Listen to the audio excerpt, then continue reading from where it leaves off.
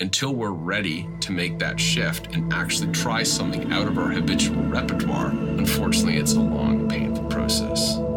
You're listening to the Octave Leap Podcast, a coherent vision for the future of business. Welcome back to the Octave Leap Podcast.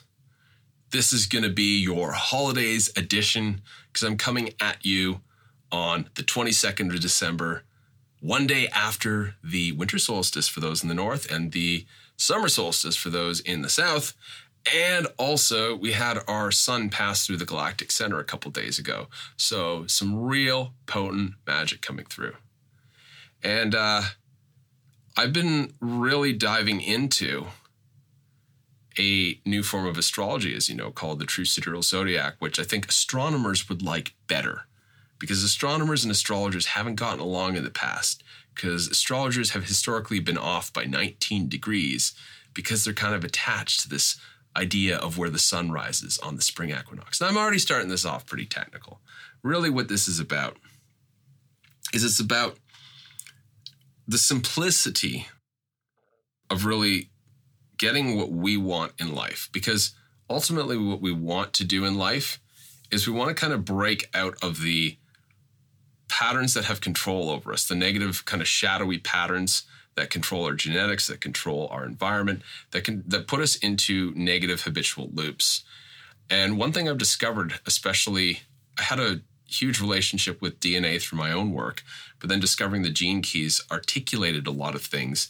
And since then, I've been able to synergize the two things, synthesize them, and create something new. I don't even have a name for it. I just call it trifecta. The reason I call it trifecta is because it's the triune brain. The right hemisphere is in balance with the left hemisphere activating the corpus callosum. And when that happens, that's where synergy happens. Then that's where heart-brain coherence occurs, and our mind stops getting in the way. The mind, of course, is simply a binary computer of yes and no, and it can only assess the future based on data from past input. So it obviously can be at odds with something like the heart that has exposure to the entire frequency bandwidth and can access information non-linearly in the present moment. And really, when we're being controlled by the shadow, often that comes through in the way of mental conditioning. And you could spend a whole lifetime with a psychologist going through each little corridor and chamber and recesses of your conscious, subconscious, and unconscious mind to try to weed things out. And, you know, subconscious reprogramming does have its place, but I also know that when you take care of one weed, another weed tends to pop up somewhere else. So it becomes sort of a lengthy process. Trying to understand the mind from the perspective of the mind is a little bit futile.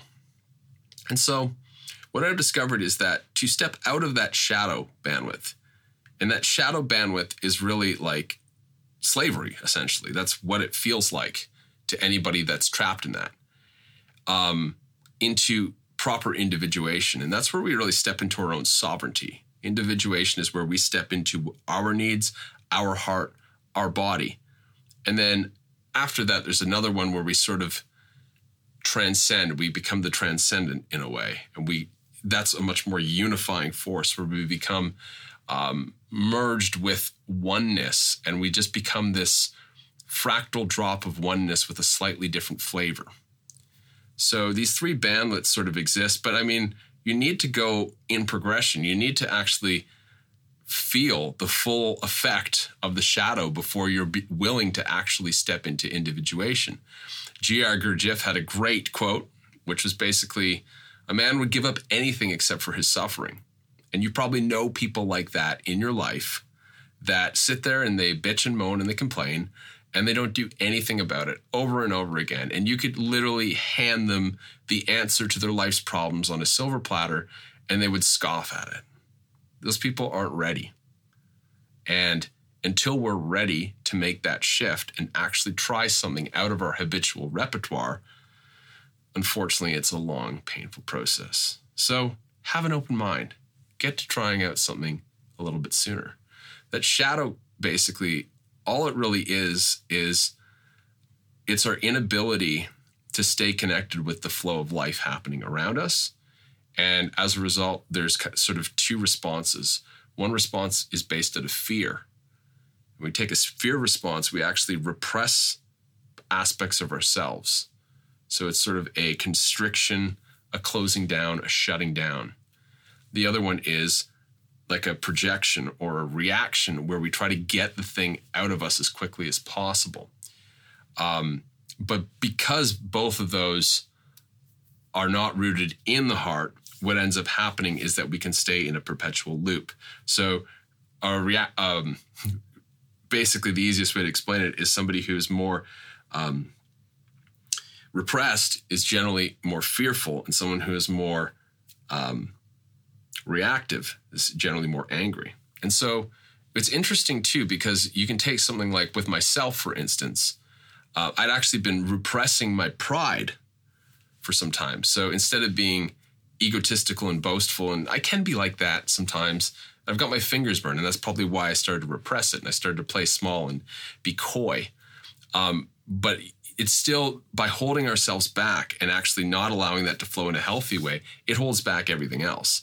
And when I started to do this contemplative work, I realized that actually pride is okay, and that I need to individuate with that and express it in a very kind of beautiful, artful way. You know, it's what I call the essential marketing of heart branding, which is you're just talking about things you love, and it's so attractive that people want to join you. You know, if you're having a good time, generally other people will show up and they're like, hey, I want to have a good time too. I mean, unless you're hanging around with tire kickers, and tire kickers really, they don't want to have a good time. They just want to complain. But for them, maybe complaining is a good time. So back to what I was getting at, because I love to digress. But proper individuation is about stepping into the heart, and it's allowing life to kind of fuel us. It's the best way to put it. In that first stage, we're being eaten by life. So it's the shift between the shadow consuming us to us being fueled by that same energy. There's a great quote that the ocean is the same body of water in which the mystic treads easefully as the ordinary man drowns. Same water, two different expressions of it. And so many of us are exposed to the same external stressors, but we respond very differently.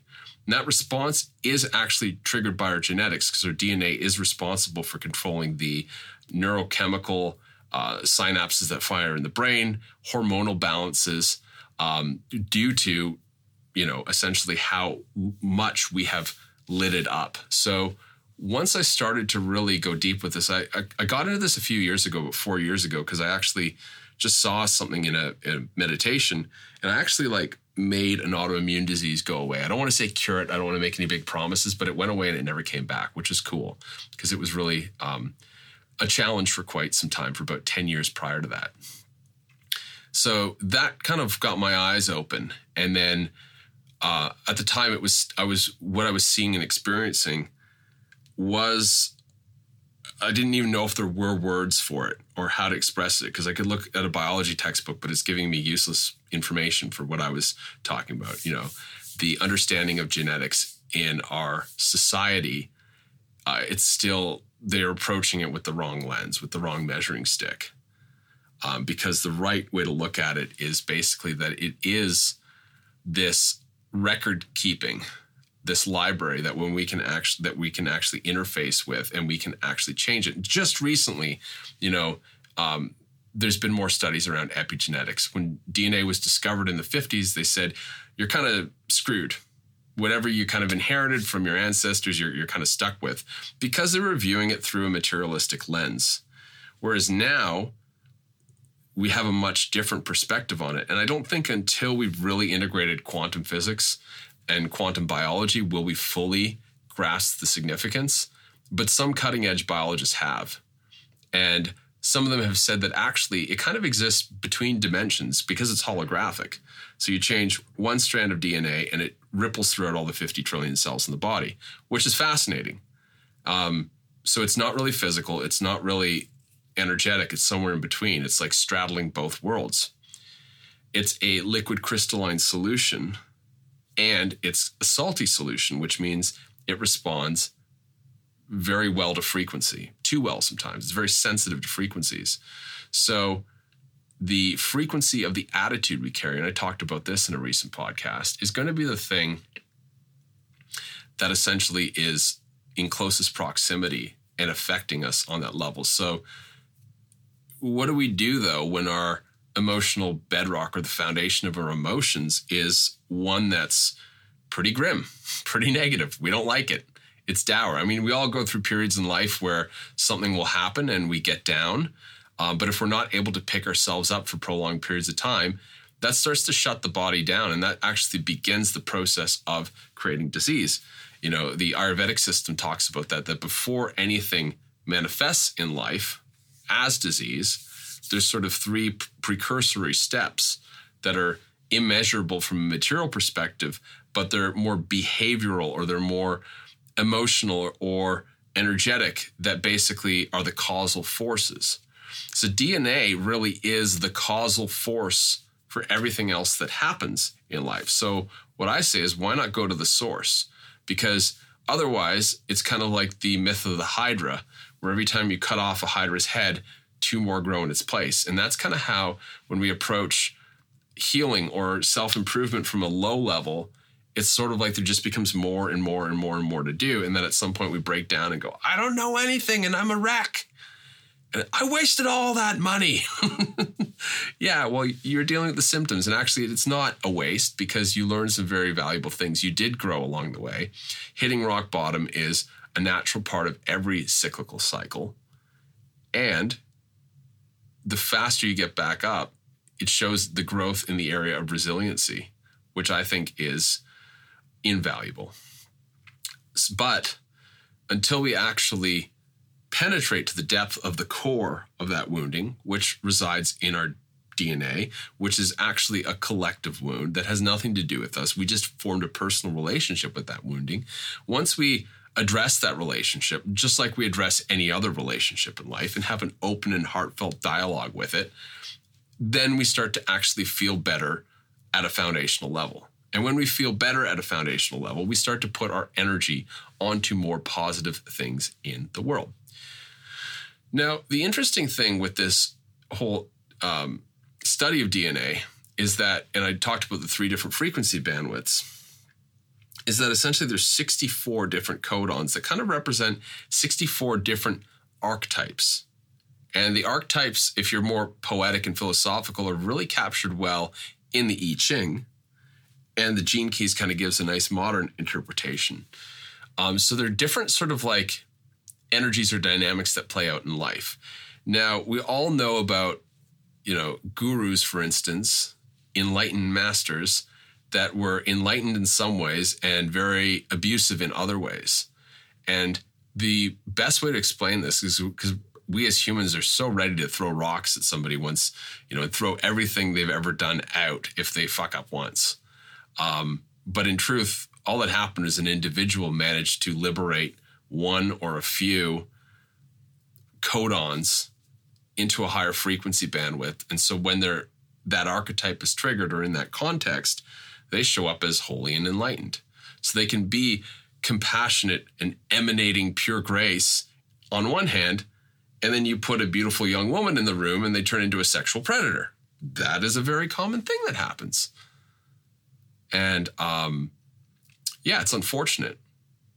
But what I've learned is that oftentimes people trigger enlightenment experiences accidentally and then have to deal with the ramifications of basically driving a Ferrari at full speed and try to handle this that they've never driven before, versus being able to gradually activate all parts of ourselves to create something that's a lot more balanced. And so by working on each of the 64 archetypes, it's sort of like we bring the shadow elements, we purify the shadow elements out of each of those. And so they're all, first of all, healthily individuated. And then, a rare few of us will be able to actually move that into a transcended bandwidth. And when I really contemplate and I read some of the transcendental ones, it's like there are these free moments in life, and I think they happen to everyone where we experience them. Sometimes people just don't notice they come up. And for people who are actively, pursuing a life of quiet and compassion and stillness and connection and being conscious, there's more and more of those moments, and the gap between those moments is shorter.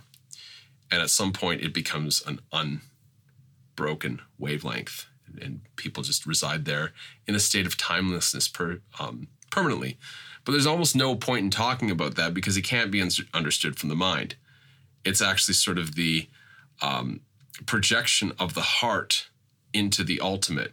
You know, in Hinduism or in the Vedas, they call it, you know, when the little Atman forms with the bigger Atman, that's basically the end result. And the little Atman, the healthiest version of that is the higher frequencies of individuation, where we really become, you know, very healthily individuated, and we have good relationships, and things are flowing harmoniously in life. And then we make that transition over to the bodhisattva way of life, where if one suffers, all suffer. So we see things from this holistic perspective, and we see others as a part of us, as an extension of us, and we choose to help them because now we're living life from a much bigger footprint, from a much larger perspective on things. And yeah, it makes sense at one point, and it makes absolutely no sense on another hand. And it's all state-based. You know, if our brain is vibrating too fast, everything looks separate. It's a neurological feature. If you're in the beta brainwave state, which is above 12 hertz, your brain actually perceives everything dualistically. But when you relax and relax and relax, things start to progressively unify. You know, when we're in a delta brainwave state, some people can get there in meditation. Most people are there in sleep. When you're in a delta brainwave state, you are in that undifferentiated, universal, everything's one consciousness. Just we don't remember that. There's this amnesic barrier when we wake up. And, you know, in between there's plenty of theta and alpha, where there's lots of dreaming, there's lots of traveling through different spaces, through different psychological facets and archetypes, and all sorts of things happen during our dream life. But at some point in the night, we need to just completely go back to that oneness, which is why it's great to sleep on things, because then we get a opportunity to reconnect with the source and then plug into that and then plug out and go back into our lives. But of course, these days, people don't sleep very well. Either it's high stress levels or Wi-Fi or light pollution or whatever. You know, I don't think most people get into a deep delta. Actually, they've done plenty of studies, and a lot of the time when people sleep, they're kind of just humming somewhere below beta. And you know when you get a night of like restless sleep, and like you could sleep for 8 hours, but it doesn't feel rejuvenating at all. It's like we actually need to plug back into that transcendental state. Now, when we live more consciously, we can begin to remove that amnesic barrier, and then it becomes one unbroken consciousness that moves through different forms. And when we do that for all the different aspects of life, things are harmonious. When we have them popping up in certain aspects of life, things are chaotic because we're playing with a lot of voltage, and there's some areas that are still pretty messed up. There's some areas that are still being controlled by the shadow aspects of ourselves. You know, there's a lot of people who basically give their power away to whatever luminary or, you know, thought leader or guru that shows up in a way that tends to agree with them. And then they're blind to the fact that these people are very human in other areas of life. And because they're very human in other areas of life, you know, they're going to make mistakes, and their judgment isn't always going to be perfect. And they're not going to go the distance in every aspect. And so we have to give credit where it's due, give credit where credit is due, and also realize that these are individuals figuring other things out too. You know, like maybe they did a great humanitarian effort, but, you know, they had domestic issues, and, you know, he was always fighting with his wife. There's a story about a great advocate, or activist, sorry, was given a lot of credit, but like his home life was a disaster, and he was not so nice in his personal affairs. And so, that I think can create a sense of imposter syndrome, because we have these 64 different archetypes within us. Might feel like more, might feel like less. But when we switch between them, we can go from, devil to saint pretty quickly.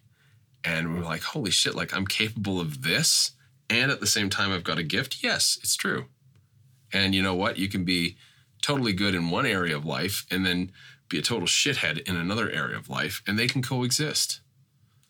The problem is when we judge that and we condemn ourselves for it, or if we are ignorant of that, that's a problem too. And that's usually where we're blinded to these things and they absolutely control us. So essentially, it's bringing light, being aware of what all these different parts of us are, bringing light to them and actively, I just say raising the frequency of them, but shining light where it's not, essentially, and uncovering those shadowy elements so that they can actually be purified. If you have all your trash stuffed in a closet and you open the closet door and it's falling out and it's stinking, you got to open the door, you got to take the trash out, and you got to air it out. Previously, it was a dark closet. When you open it up, it's now a lit closet and the trash is being taken out. And that's kind of the way that it works for us. We've got this compartmentalized different things all throughout our entire physical body, our mind, and our emotions that, much like the trash stuffed in the closet, need to be opened up, aired out, and taken out. And there's no real emotions about it. Sure, there's an emotional experience of it, but we don't need to attach a big story to the whole thing. It's just a very practical thing. It's like when we do our spring cleaning, it's sort of like we get down to business. It's like, all right, throw on the rubber gloves. We know we're going to be doing some scrubbing here and some work. And then when it's done, it's sort of like you feel the difference. And that's, one way why I kind of left, very careful about spirituality, is because I like to see things as much more objective. I don't like this idea of like, sort of this new age belief that, we just create our reality without any other input, or the other side of the coin, which is that you got to heal and you got to do hard work and you got to like keep going down this route of grinding. That's just kind of like self-punishment. But I kind of want to know, what is the real convergence of, is there a scientific approach? We have a lot of sophistication in science. We've discovered, quantum mechanics and theoretical physics is converging more and more and more onto concepts that have long existed in mystical and philosophical studies, and they're being able to prove this. So we should have intelligent language for describing these things that we experience every day. It's amazing that the English language has so few words that actually describe the processes that are governing our entire life. A language like Sanskrit, they have 600 words for these things. They have different words for different qualities of energy and frequency at different levels of rarefication or densification, and the different qualities and all this kind of stuff. And we have one word that we use, it's energy, and sometimes you use the word frequency. And so we're constantly very inarticulate about these things as a result of the actual semantics of our language. Now, we live in a semantic reality where our perception of reality is shaped by semantics. I think Terence and Dennis McKenna, they prove this, and that so much of our language controls how our mind develops. But nonetheless, it still is amazing that even with the limitations of our own language, that we can have these experiences. It's just we don't have a vocal apparatus and linguistic database to describe them accurately. Which is why, as Miles Davis said, it's always about the space between the notes. It's always about the space between the words and the intention behind it. So anyway, I will leave you with that. I don't really think there's anything else to say other than, if you're interested, I've got some deeper work around this stuff that's happening, and I'm creating a container for 12 individuals. It's already about half full right now. But in 3 months' time, we're going to walk through transmuting the core wound, aligning with the ideal reality you have which then causes reality to sort of conform to that, and naturally and easily attracting prosperity.